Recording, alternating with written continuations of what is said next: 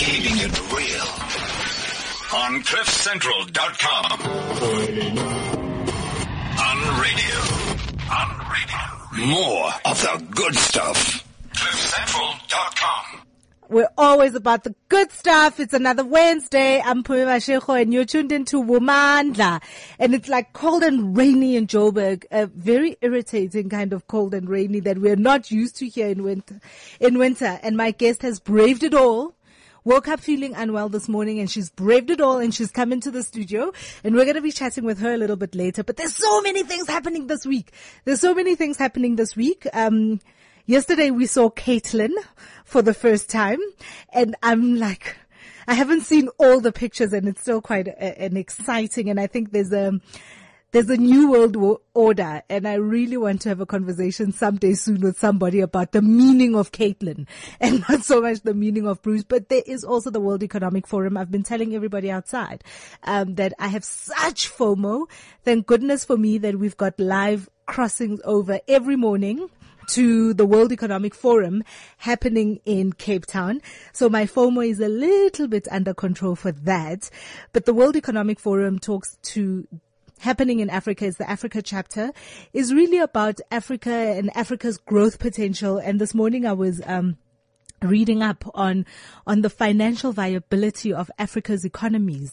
And I was thinking, oh my God, this sounds like such a big thing. It's so big, it's so out there, where fastest growing economies around the world the growth is happening out of Africa, on average 5%, except South Africa is only growing at 1.5%. And I was wondering, what can people do for themselves? And a friend of mine has been telling me about the fairy godmother.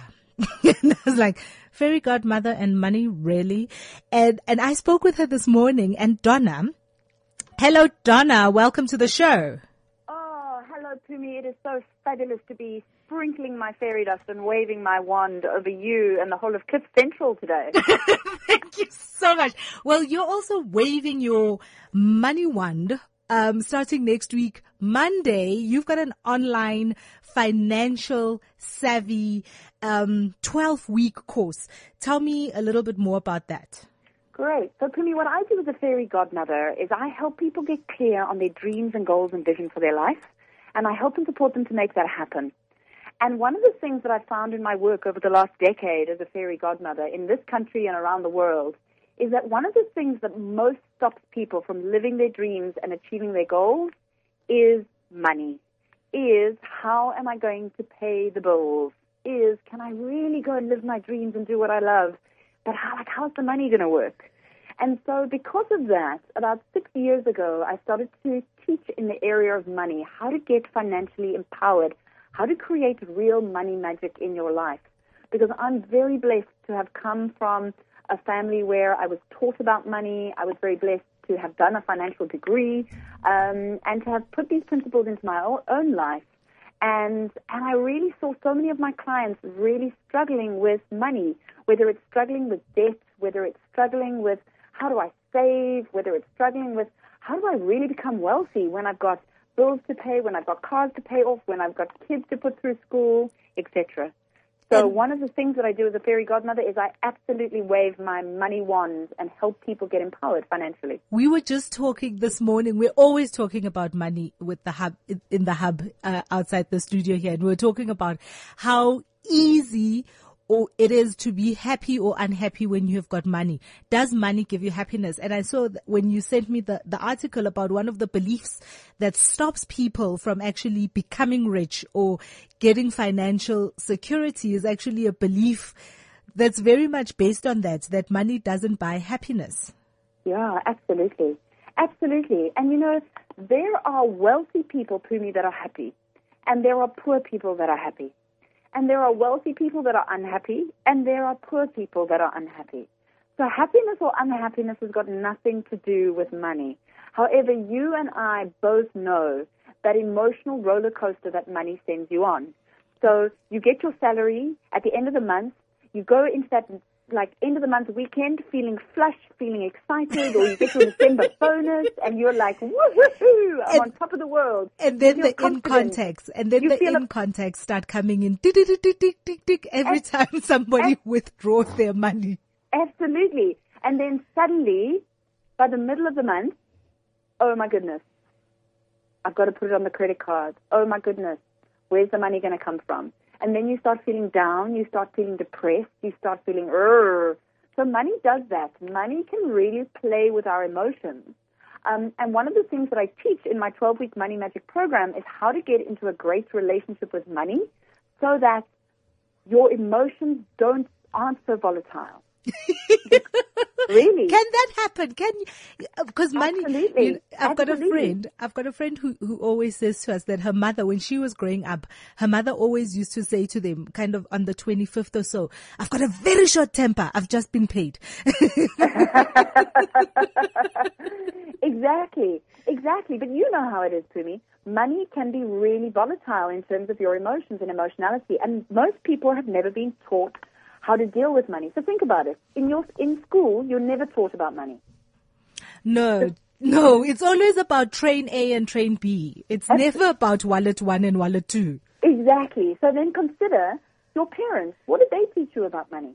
Did they teach you how to budget? Did they teach you how to save? Did they speak to you about investments? Did they speak to you about investing in property or investing in unit trusts or etc.? No, probably not. In fact, only 7% of the world's population are wealthy. And the wealthy people tend to teach their kids about wealth because they tend to speak about money. For most people, the message that you hear about money from your parents is there's not enough. It doesn't grow on trees. That's so true. I never think about that, actually. And now I spend my time kind of trying to, and it's funny also how you then also, as you grow older, try and compensate for the things you never used to have. Now that you have the money to buy it for yourself, you don't have to ask your parents for it. And if you've got children, trying to compensate for the childhood you've never really had, now that you've got more money than what your parents had. Exactly. So we don't learn any lessons about money. In fact, to me, you are more likely to speak to someone about a one-night stand you had last night than you are ever to speak to them about money, about how much you earn, about how much debt you have, how much you've invested in this property. We never speak about money. Money is the ultimate taboo subject. Yeah, because we're told it's so crass to speak about money. Exactly. Don't you dare speak about money. And so guess what? We never learn about money. The only thing we learn about money, the first time we get a salary paycheck. Woohoo! I got a salary paycheck, but we don't know what to do with it. Yeah. And also, you know, one of the things, the 4 beliefs, let's just talking about the 4 beliefs that you say, somebody else should do this for me. And I found that resonated so much with me because when I was looking also in Africa, you know, we depend so much on aid. We depend so much on external investment coming into our countries. And the one thing, every time something goes wrong in this country, we talk about it scaring away investors. Like, the investors are going to be the knights in shining armor that are going to help us out of our money situations. Exactly. So these are the 4 beliefs that I really wanted to share with you, Pumi, that stop most people from creating wealth, that stop people from ever getting into a relationship with money or starting to invest or starting to save or getting out of debt or earning more. And so these 4 beliefs are probably hindering you right now as you're listening about shifting your relationship with money. So the first one is, somebody else will or somebody else should be doing this for me. So, and particularly as women, we give away our power when it comes to money. Yeah. We're hoping that our parents, we're hoping that our spouse, the man of the house, we're hoping that our financial advisor, someone else is going to sort out our money situation. Mm-hmm. The reality is that you are the only person who can be responsible for your money. And until you realize this, very, very little will shift for you. Until you know how it is. If you keep giving away your power, you're never going to get empowered. Yeah, that's true. And so it's not up to anyone else. It's not up to your company to sort your money out. It's not up to your boss to sort your money out or your husband to sort your money out or your financial advisor. No, it's up to you to take charge of your own money situation. The second belief to me is, I'm not good with money. I'm good with spending money. Exactly.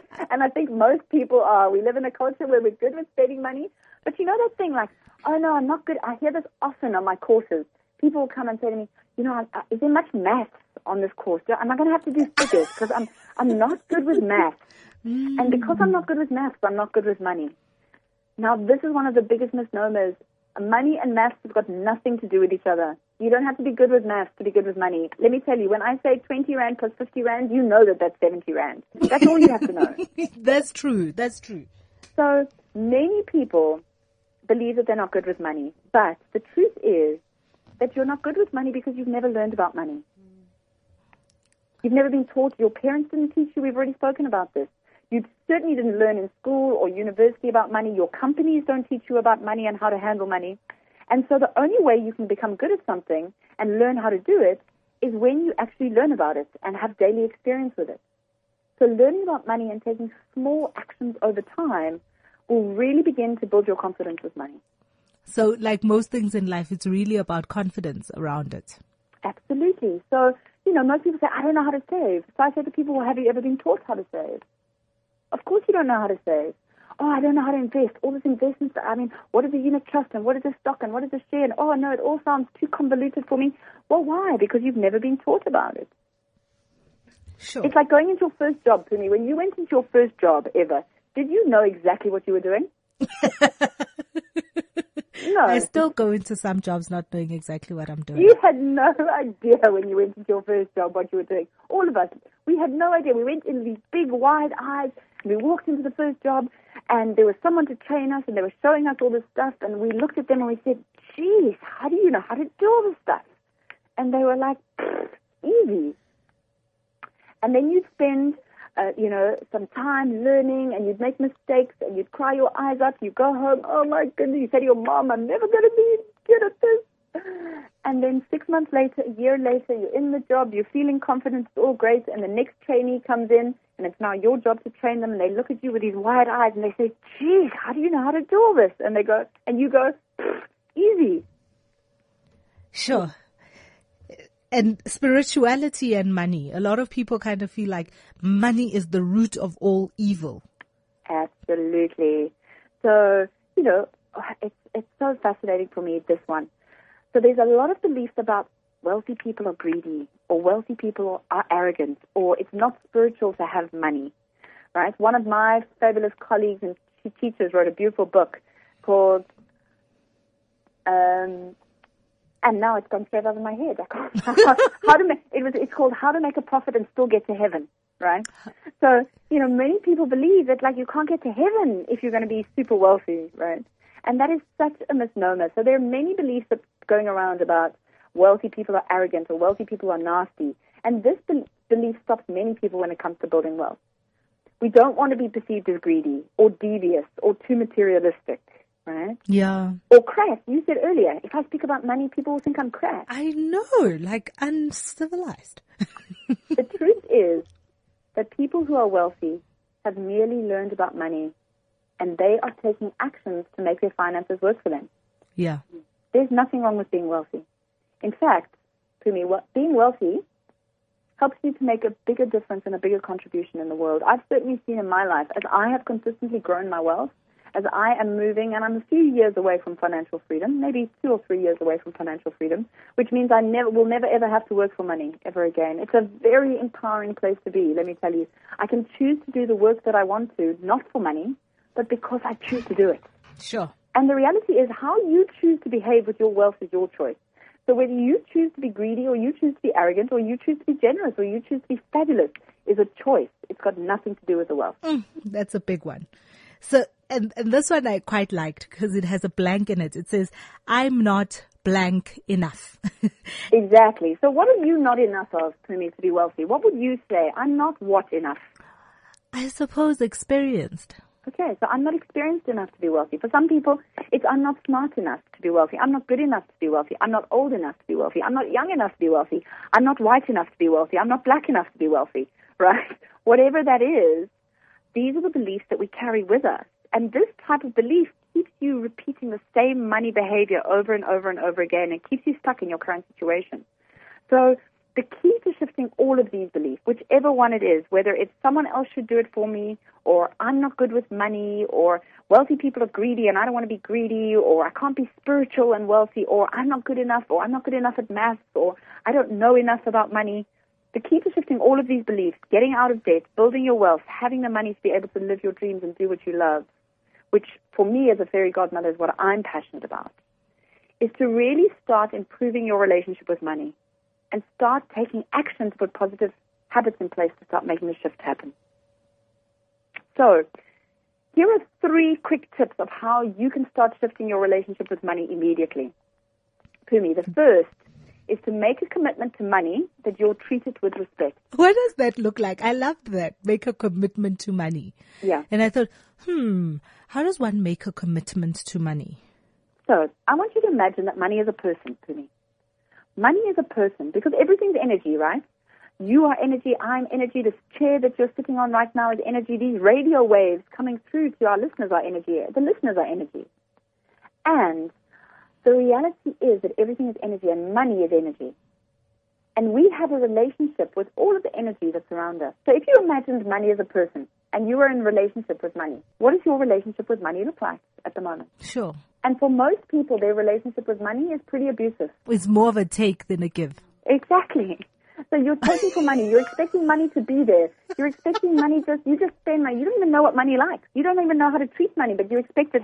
Money, I'm calling you. Where are you? Be here in my life. Yeah, be here in my life, but I'm not going to treat you. I don't know. I'm not even going to learn about you.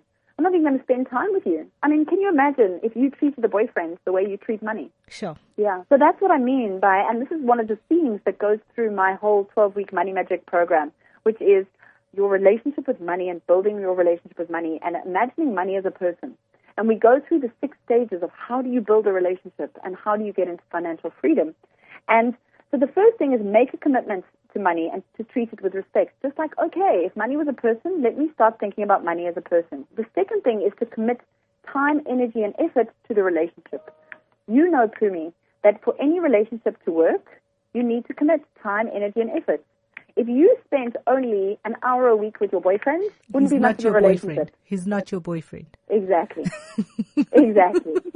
And if he only wants to see you an hour a week, he's definitely not the right man for you. Okay? But if he wants to see you on the weekends and spend time with you, that's how we build a relationship, by committing time, energy, and effort. And it's the same with money. So start reading about money. There are loads of books. Go to exclusive books. Take your Kindle, download, go onto the internet, free, Google money. Start watching YouTube videos about money. Start reading autobiographies of the billionaires, the people who have made loads of money, right? Listen to radio shows about money. Yes, listen to Womandla on the 3rd Wednesday of every month because we're talking about money. Exactly. So the beautiful thing for you is when you do that, Pumi, you'll find that as you're talking to people about money, you start learning more and more. You yourself personally will start learning more and more about money. Yeah, as of last week, I'm actively getting a will put together for myself because that's what we were talking about last week. Absolutely. So suddenly, because you're learning about it, you go into action, and that's what happens. The more you learn, the more you're going to be able to go into action. So seeking out advice or coaching on how to improve your relationship with money. Money Mentor. I loved that. I looked at Money Mentor and I thought, what's a Money Mentor and how does one go about finding that? Absolutely. So whether it's a course on money, whether it's a book on money, whether it's chatting to a financial advisor, or whether it's finding a money mentor, Pumi, start seeking out advice about money. You're never going to be wealthy if you don't seek out advice. And you know that the top people in the world, whether they're in business, whether they're in sport, whether they're in fashion, whether they're in radio, have coaches, have mentors. So if you want to be wealthy, if you want to move into financial freedom, you've got to have a coach, you've got to have a mentor. And finding a money mentor is about finding people who are already wealthy, who've already done it, and asking them if they will mentor you, and you can ask them questions. But that also means that you've got to learn, that you've also got to have the questions to be able to ask them. Sure. And so you've got this online, it's 12 weeks, so that's a long time. That's 3 months of intensely every week being part of this online Money Magic program. Yeah. It starts next week, Monday. The next one starts next week, Monday. Absolutely. So I run them about 3 times a year, Pumi. The next one starts next week, Monday, the 8th of June. And basically it's an online program, and so you can do it from anywhere, wherever you are. And in fact, I have clients around the world. I do my work in the UK, the US, so I traditionally have people from around the world doing it. And basically what happens is every week you receive a module from me, and a module is a document for you to read. There are videos for you to watch. Sometimes there are audios for you to listen to. And that's the theory that I'm teaching you about money. When I said you've got to learn about money, it's literally the theory from the bottom stage, right? Then every week there's a closed website where you feedback on the exercises that you do. So every week there are 2 or 3 exercises for you to do. Some of those are written exercises. Some of those are actually practical exercises to start doing with your money, right? Sure. So you were talking about like creating a will. In week 11 of the program, I get everyone on the program to set up their will. Wow. Right? So by the time you finish the 12-week program, you have a toolbox of all the money tools that you need to create financial freedom. So the 3 months, those 12 weeks that you're on the program with me, you'll have all the tools by the end of that. Now, you will not be financially free by the end of the 3 months. You will not. Okay. Okay, setting up the expectations. This is not a get-rich-quick. Anyone who teaches you about get-rich-quick is trying to make themselves get rich quick. It's a scam. It's a scam, right? This is, if you put these tools in place in your life in the next 5 to 7 to 10 years, depending on what your base is to start off with, you will be financially free. So Sure. These are tools that I've put into my own life over the last 7 years, and in 2 to 3 years' time, I'll be financially free. That is amazing. Fairy godmother, I definitely feel like I've been touched by a fairy this morning. Lots of things to think about. And if anybody wants any more information, I'm also going to put this out there when I put out the podcast. It's www.fairygodmother. How did you come to that? Fairygodmother.co.za. Yes. Well, because I'm a fairy godmother. And so, it's a long story, Pumi, but I became a fairy godmother 10 years ago. I had a vision in a night bus in Argentina.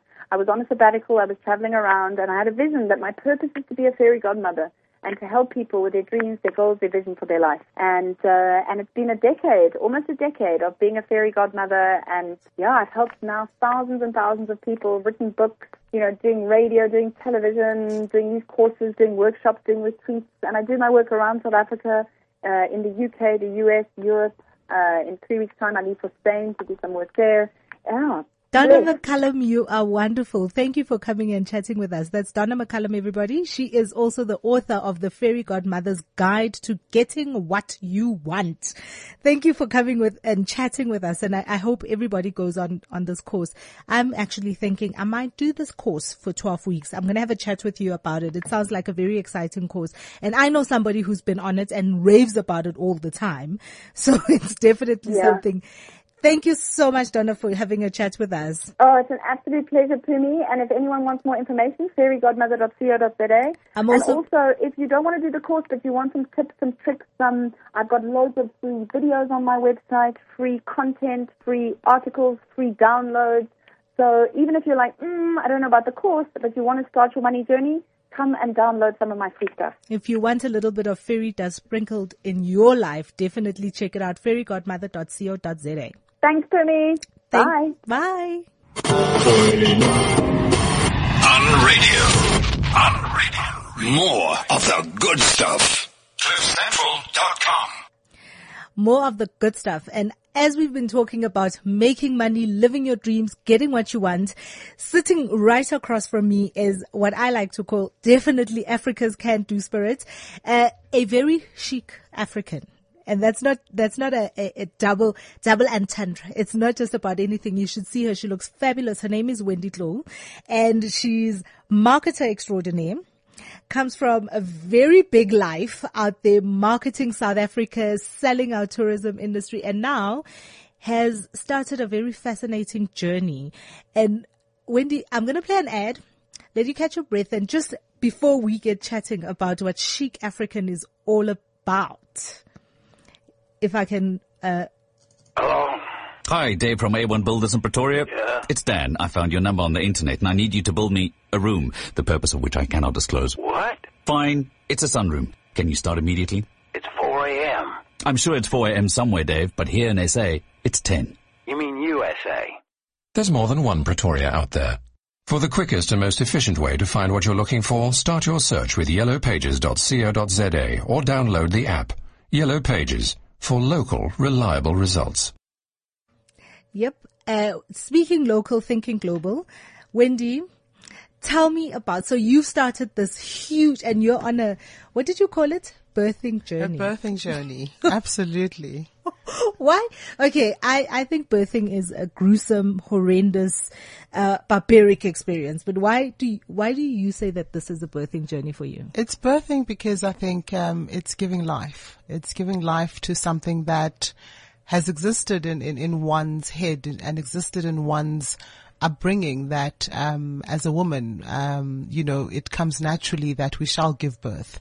It comes naturally that we will get that life partner and live in a house with a picket fence and have 2.5 kids. So we grew up in that kind of environment, in that society where those messages were always around us. And then when I found out that after a gruesome operation about 4 years ago that I couldn't physically give birth, that really transformed my life, because I had to ask myself different questions that required different answers. And my life had been pretty smooth sailing, pretty much. Hold on. Smooth sailing is an understatement. You started, in marketing and Yes. went straight to what I think is everybody's dream job in marketing. A, you're selling your country, and B, you're in foreign countries. So you're living the kind of life that every kind of 20-something, 30-something-year-old wants to have. Absolutely. I think South Africa has been very good to me. I also think that I've been very good to South Africa. Yes, it was smooth sailing. It was stuff I'd never dreamed of. This is a girl from Port Elizabeth, from a township, who went to a good school. I think I had parents who had the foresight to understand at the time when we were living under riots, we were living under, a state that was very repressive, who said that the gift that they can give me is that of education. What I do with it, is that I should make myself proud and not them proud. And it's always been really a sort of a guiding sentiment in my life. So, how do I make myself proud? So when this opportunity with SA Tourism landed, to live in Germany and to work in Germany, and then subsequently to work in the UK in London, and I was away for about 6 years, it was almost like, this is what my life has always meant to be. I went to boarding school at 12. So I've been very independent from a very young age. I've been an individual. I've been nurtured in a way to understand how to tap into me, but also be able to reach out to others. And travel's always been part of my life. And to give you some context, my father came Lesotho. My mother is Xhosa. I speak Xhosa to my mother and I speak Sotho to my father. So that's the life I come from. And they speak Xhosa to each other. So Of course. That's why it's called a mother tongue. Absolutely. So, I think me being away from South Africa was just a continuation of a journey that has always been about me. I've always been a wanderluster. I've always been curious. I've always been wanting to travel. I've always wanted to see the world through the eyes of the people of a particular country. I've always wanted to immerse myself in cultures that are different to mine, to learn more about mine actually.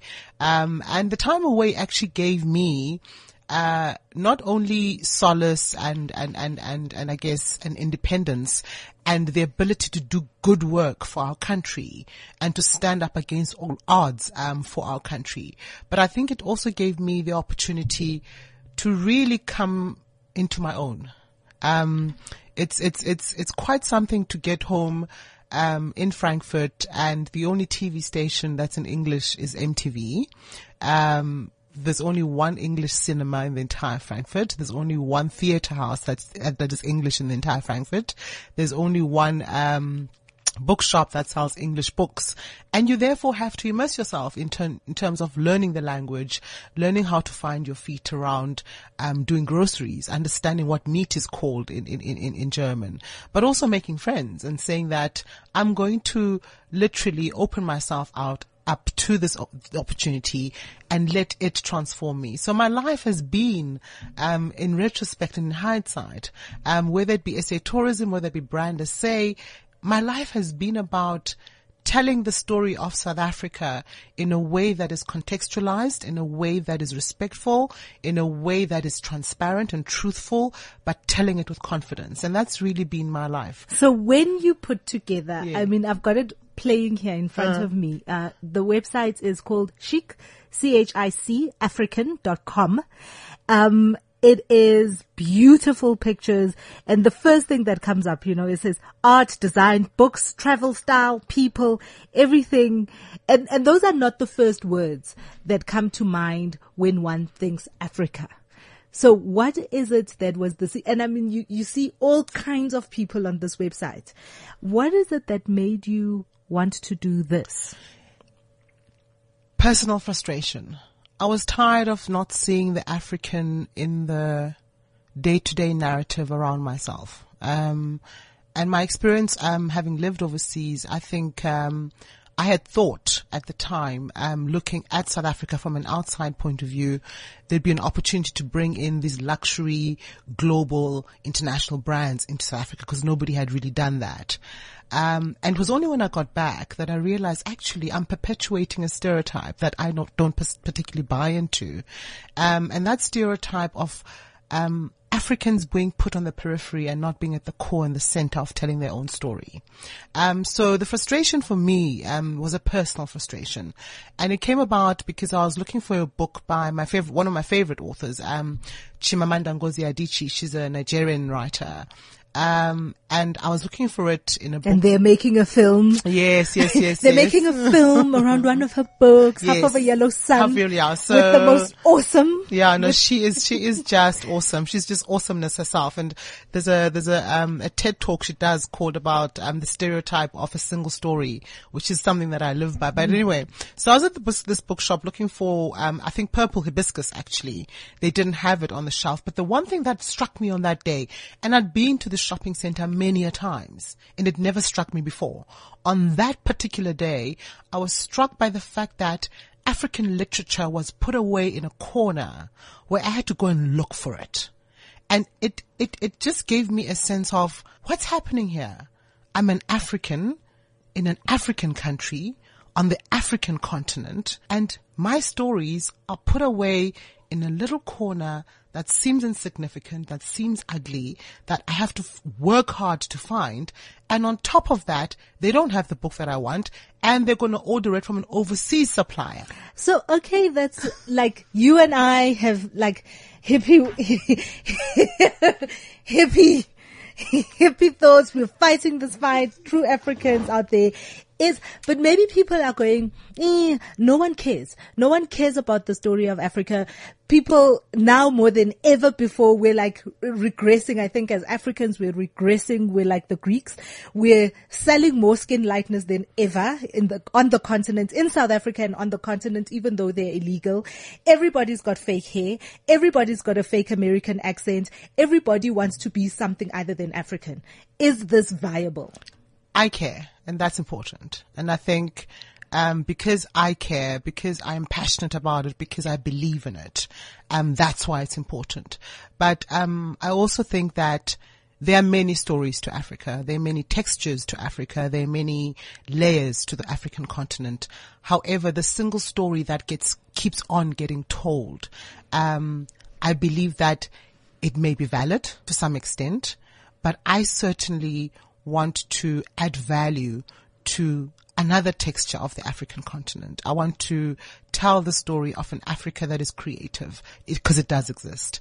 We inspire designers across the world. We inspire thinking across the world. We inspire stories across the world, but we don't tell our own stories. So I'm the one then that decided that in spite of everything else, in spite of the quagmire that I think we keep on steeping ourselves into, I'm going to tell the story of Africa that is beautiful, that is sophisticated, that is chic, that makes me as an African and other Africans look at ourselves and say, you know what?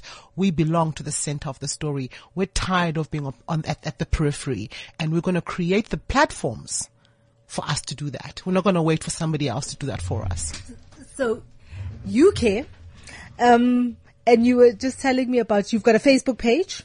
also Chic African. Yes. You've got Twitter. Yep. Chic African. Chic African. You're starting a blog. There's so many things happening around this. Yeah. Do other Africans care? You were just telling me about how They do. this has been received. They do. And that has been the biggest shock for me because, you know, when I first thought of the idea and the concept, and I was very clear about one thing, that I wasn't doing a project. I wasn't doing something with, an end line. So I wasn't in the business of doing a project that needed, you know, finance just for me to do something quickly and get out of it. I'm very clear that I'm building what I believe is going to be a legacy about the African continent in terms of its creativity. But at the first instance, when I thought about it, I thought I was actually talking to consumers who were international, who had an affinity to Africa and South Africa as well, coming from my tourism background. When I saw this and I first read about it and I thought, oh, this thing is for white people outside of this country. It's for hippies out there in the world. It's probably in Amsterdam, wearing sandals and like frocks. And I thought, I don't know if this thing's for me, until I then went into it. And when I went into it, I thought, oh, this is classy. This is, I could do this because I did. I really did. When I saw Chic African, when I saw the .com, when I started reading about it, I thought, this ain't for me. This is not for me here in Johannesburg. This is for somebody over there, and they're possibly also European, and this is kind of... And it's exactly the same thought process that the same assumptions that I had made, writing the concept document, and putting my all into it. And it came from, having spent time at airports in my entire life and seeing, especially at OR Tambo, people who are leaving carrying these little giraffes. So you almost see like they want to take a piece of Africa with them somewhere. So maybe I should actually create a place where they can continuously come and get this piece of Africa and make it easy for them. A friend of mine actually has a term, and I've never laughed so hard when I first heard it. But I was reminded of it. When I first heard it, we were working on AFCON a couple of years ago, and she said she was a marketer, and she said what she doesn't want is she wants something for real Africans and not this ethno-bongo, Afro kind of touristy thing. And I had forgotten about that word. And when I first thought Chic African, I thought, oh, here we go again. Ethno-bongo, touristy crap. And then you look at me and you see Chic African. Yeah, when I look at you, I'm like, oh, this girl, so. No, but then, and then just to continue the story, when I started the Facebook page, which I started on my own, it was really to test whether this frustration that I had personally would resonate with other people. And the most surprising thing for me was that the uptake, and we're sitting at just over 17,000 fans on Facebook, is that they're Africans. That's a lot, because this hasn't been live for a long time. No, not at all. The website only went live late January. And I mean, I've been working, until sort of end of February, full time at a job. So this was something that I was doing late at night, not sleeping. But the surprising thing, but the gratifying thing, the fulfilling thing for me was that Africans were responding to this. So of the 17,000, there's a large number from South Africa, from Ghana, from Nigeria, from Mozambique, from Angola, from the UK, from the US. But again, it's people from a diaspora, you know. So I'm appealing to Africans who are saying, you know what? Actually, I now see myself in this beautiful, sophisticated way. I now see myself, and I can go to a place where that story is being told, and I can discover other people that I never even knew about that are doing amazing things around the continent. And for me, that's been really gratifying to say, wow, it's turned my business plan and my business model completely on its head. So tell me, what's your business? Because this is the other thing. As I'm looking at this, I'm thinking, Mara, how does she make money? Now, she's talking about all of these things, but how is she making money? And as you heard with the fairy godmother, money makes the world go round, and it certainly makes your emotions stable. So what's the business behind this thing? Well, so we're telling people about the site, but what are you... The business about it is first and foremost, what Chic African is is a digital content and e-commerce platform. So what we have started with, because I've been financing it for the past 2.5 years, is that I wanted to, I guess, disrupt the notion of content around around us and the African people always being about poverty, hungry children, people looking for aid, and nobody telling the story of the other side of Africa and saying, actually, in all of that, we find a space to be creative. We find a space to be inspirational. We find a space to be sophisticated. So People are living here. People are living here. So exactly. So, and they're living diverse lives. So if you're only going to tell the single story of Africa that's been perpetuated over and over and over again, when are we Africans going to tell the other side of who we are? And that's really, so firstly was about delivering compelling content and finding the content in the different categories that you see on the website. The first part of monetizing that is through advertising. So we're now the first thing we're working on is building numbers, is making sure that we have a substantial number of people who are visiting the website, who are, subscribing to our newsletter, and making sure that we have a case with which to go to advertisers to say, here's a space and a platform that you can use at our discretion in a way that is aligned to what Chic African believes. And here's a space you can tell your story as a brand and get people to know about your story. So that's the first part of monetization that we're going to be doing, is doing the advertising route, but trying to do it differently, trying to do it in a way that doesn't make it like a jamboree. So I'm not going to come to this gorgeous site and then see a jamboree of banners, and then there's going to, okay. Yeah, so we're going to do it we're going to do it in a very sensitive manner and make sure that it's aligned to the brand. Number one. I also don't like being followed by cookies. Once I've been on your site and then the next thing I'm on something else. Don't laugh like this. You know what I'm talking about. I do know. So we're looking at all those sensitivities, because also there are sensitivities that I have myself, as a consumer of online platforms.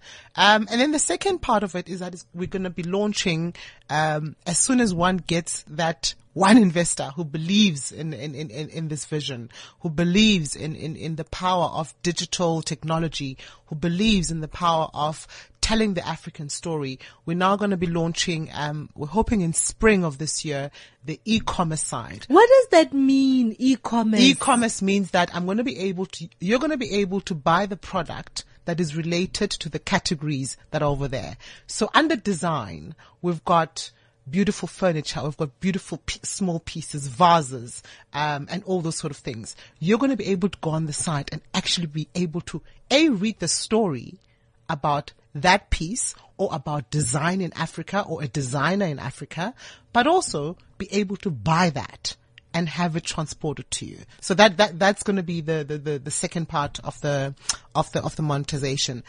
And then there's also quite a big opportunity that's coming up. I can't go into too much detail about it. Man. It's potentially a TV show on an African channel that's going to bring Chic African to life. And that will also help with the monetization in that it'll expose us to a huge audience, but also in packaging the advertising around that, one can then combine both the online platform and the broadcast platform and actually give advertisers a real, tangible, compelling, platform on which to have themselves. I will go into online publishing, so we will also be doing a magazine called The Chic African. We'll be going into developing webisodes, so this smaller TED Talks. Webisodes. Yeah. Webisodes. This is a thing. So we'll be doing small TED Talks, having Africans tell their stories. And I'm very particular about stories being told in that I don't want just stories of success. I want stories that are real. So in me building Chic African to date, I've spent a lot of my money, and I've said to my parents and to close people that I've never ever been so broke in my life, yet ever so happy. And that means a lot to me because I understand the power and influence of money to turn dreams into reality. So am I using my money to buy the latest car? Absolutely not. Am I using my money to build a legacy business? Absolutely yes. And that for me is how I have a relationship with money today, which is very different to the Wendy who was on a salary every single month, living and having a very different relationship with money. So debt doesn't scare me today. In fact, because I understand how debt can be used to build dreams. So I understand the difference between bad debt and good debt. And I've come to that realization and I'm very comfortable about it.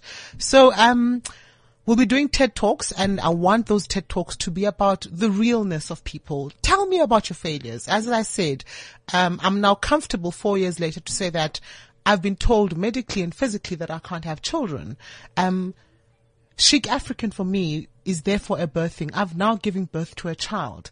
That child may not be conventional, but certainly it is as powerful, as meaningful, as fulfilling to me as a child is to a mother.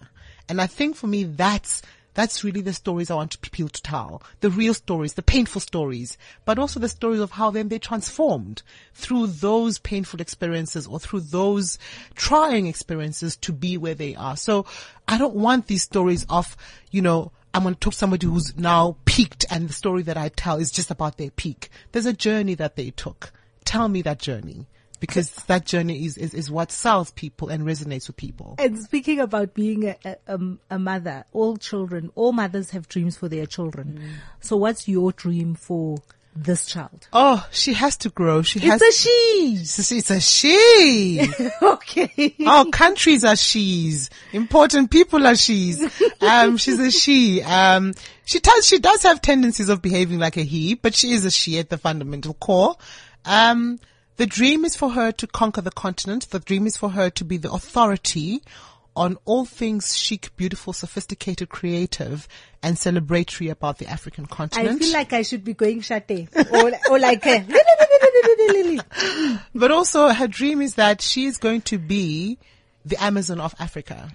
So when people think about chicafrican.com, I want them to think on the scale of Amazon.com.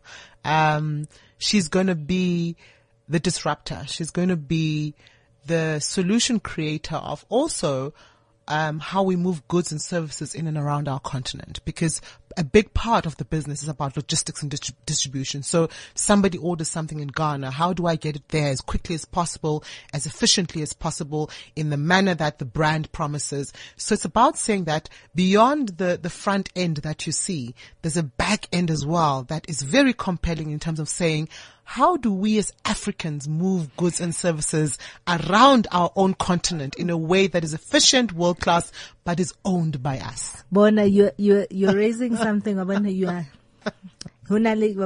My something. Farm is itching. Something. Because the idea for me, moving goods and services around Africa is one of the ways that we're going to stop being 54 individual economies, 54 different countries, and we're going to be one Africa that can actually fully realize its potential. So I want to know what is the monetary platform of so as you're monetizing it an e-commerce warawara, is this going to be a dollar-based economy platform, or is it going to be an African-based? African-based, so we'll be using products like M-Pesa. Will be what we have found through our research. Which is, I love M-Pesa because very few people know it comes from Kenya. Yeah, it comes from Kenya, and we need to be able to use solutions that are created by our own people. So the solutions that we're using in terms of fulfillment, we're trying as much as possible to make sure that they are in tune and are driven by the insights of who the African consumer is. And at the very core of what I do, that's my first point of reference. So your M-Pesa products, what we have also found is that cash on delivery on the continent is very big. Now, no one will tell you this in research because people will tell you about the global sort of brands that you can use, which one will use because that's how you get out into the market. But cash on delivery is a very big way of delivering and trading on the continent. Yeah, I still pay for my Mr. Delivery card.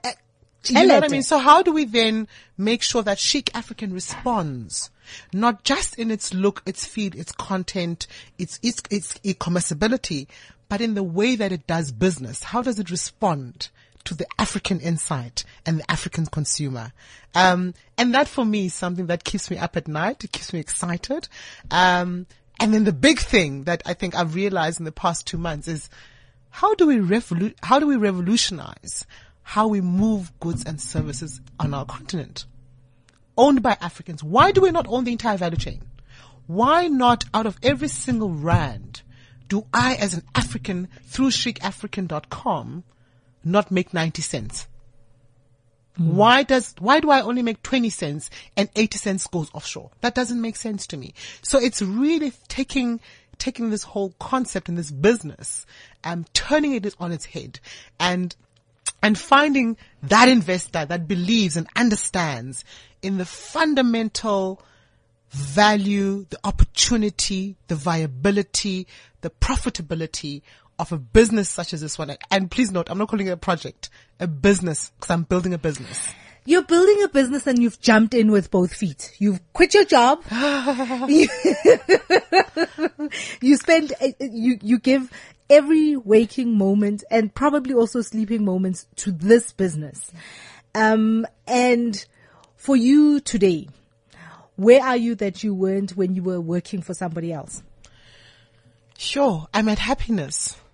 I'm at a place where I'm following what I believe for the first time is a calling.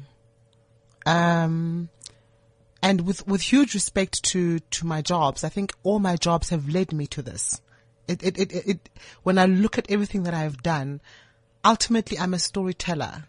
I happen to use marketing and communications to do that. That's a skill that I have. But everything I've done, my travels, my meeting people, my networks, have really led me to chicafrican.com. Where am I right now? I'm at a place of happiness, of joy. I'm at a place where I fundamentally believe that this business is going to be a success.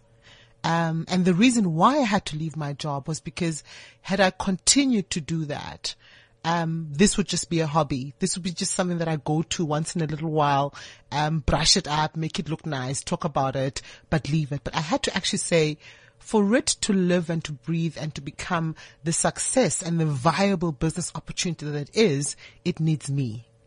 And I'm now at a place where, like all children, mother. But it also needs aunts, it needs uncles, it needs investors, it needs, it needs a whole load of a community. It needs a village to grow. Yes, a village to grow.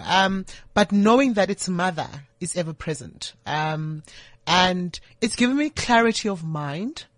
And the most important thing is that it's opened me up to receiving. It's opened me up to getting to know the continent on a very different level. It's opened me up to creating relationships and friendships that I never thought were possible, because of my own stereotypes. But it's also opened me up to, I think, love in its purest form. I'm no longer scared of love because this is love. And if this doesn't scare me, what else could possibly scare me? Well done, Mama. Well done, Mama. Thank you so much, Wendy, for coming to chat with us. And as I look out the window, the other chic Africans are here. The fashion show, the business of fashion. That's what they talk about coming up at 1:00. So thank you for chatting with me, and thank you for all this amazing, and good luck. Thank you. Good luck. I'm in that village, girl. I've been drawn. You are going to be in that village. You are going to be kept in it. When I and we will not cook you. We will not cook you. Thank goodness. Thank goodness for Africans that don't eat other Africans. Thank you very much for coming to chat with us. It's 6 minutes. I'm going to play out with one of my favorites. It's a little old, but it's still one of my favorites. It's Salif Keita. Africa. Chic African.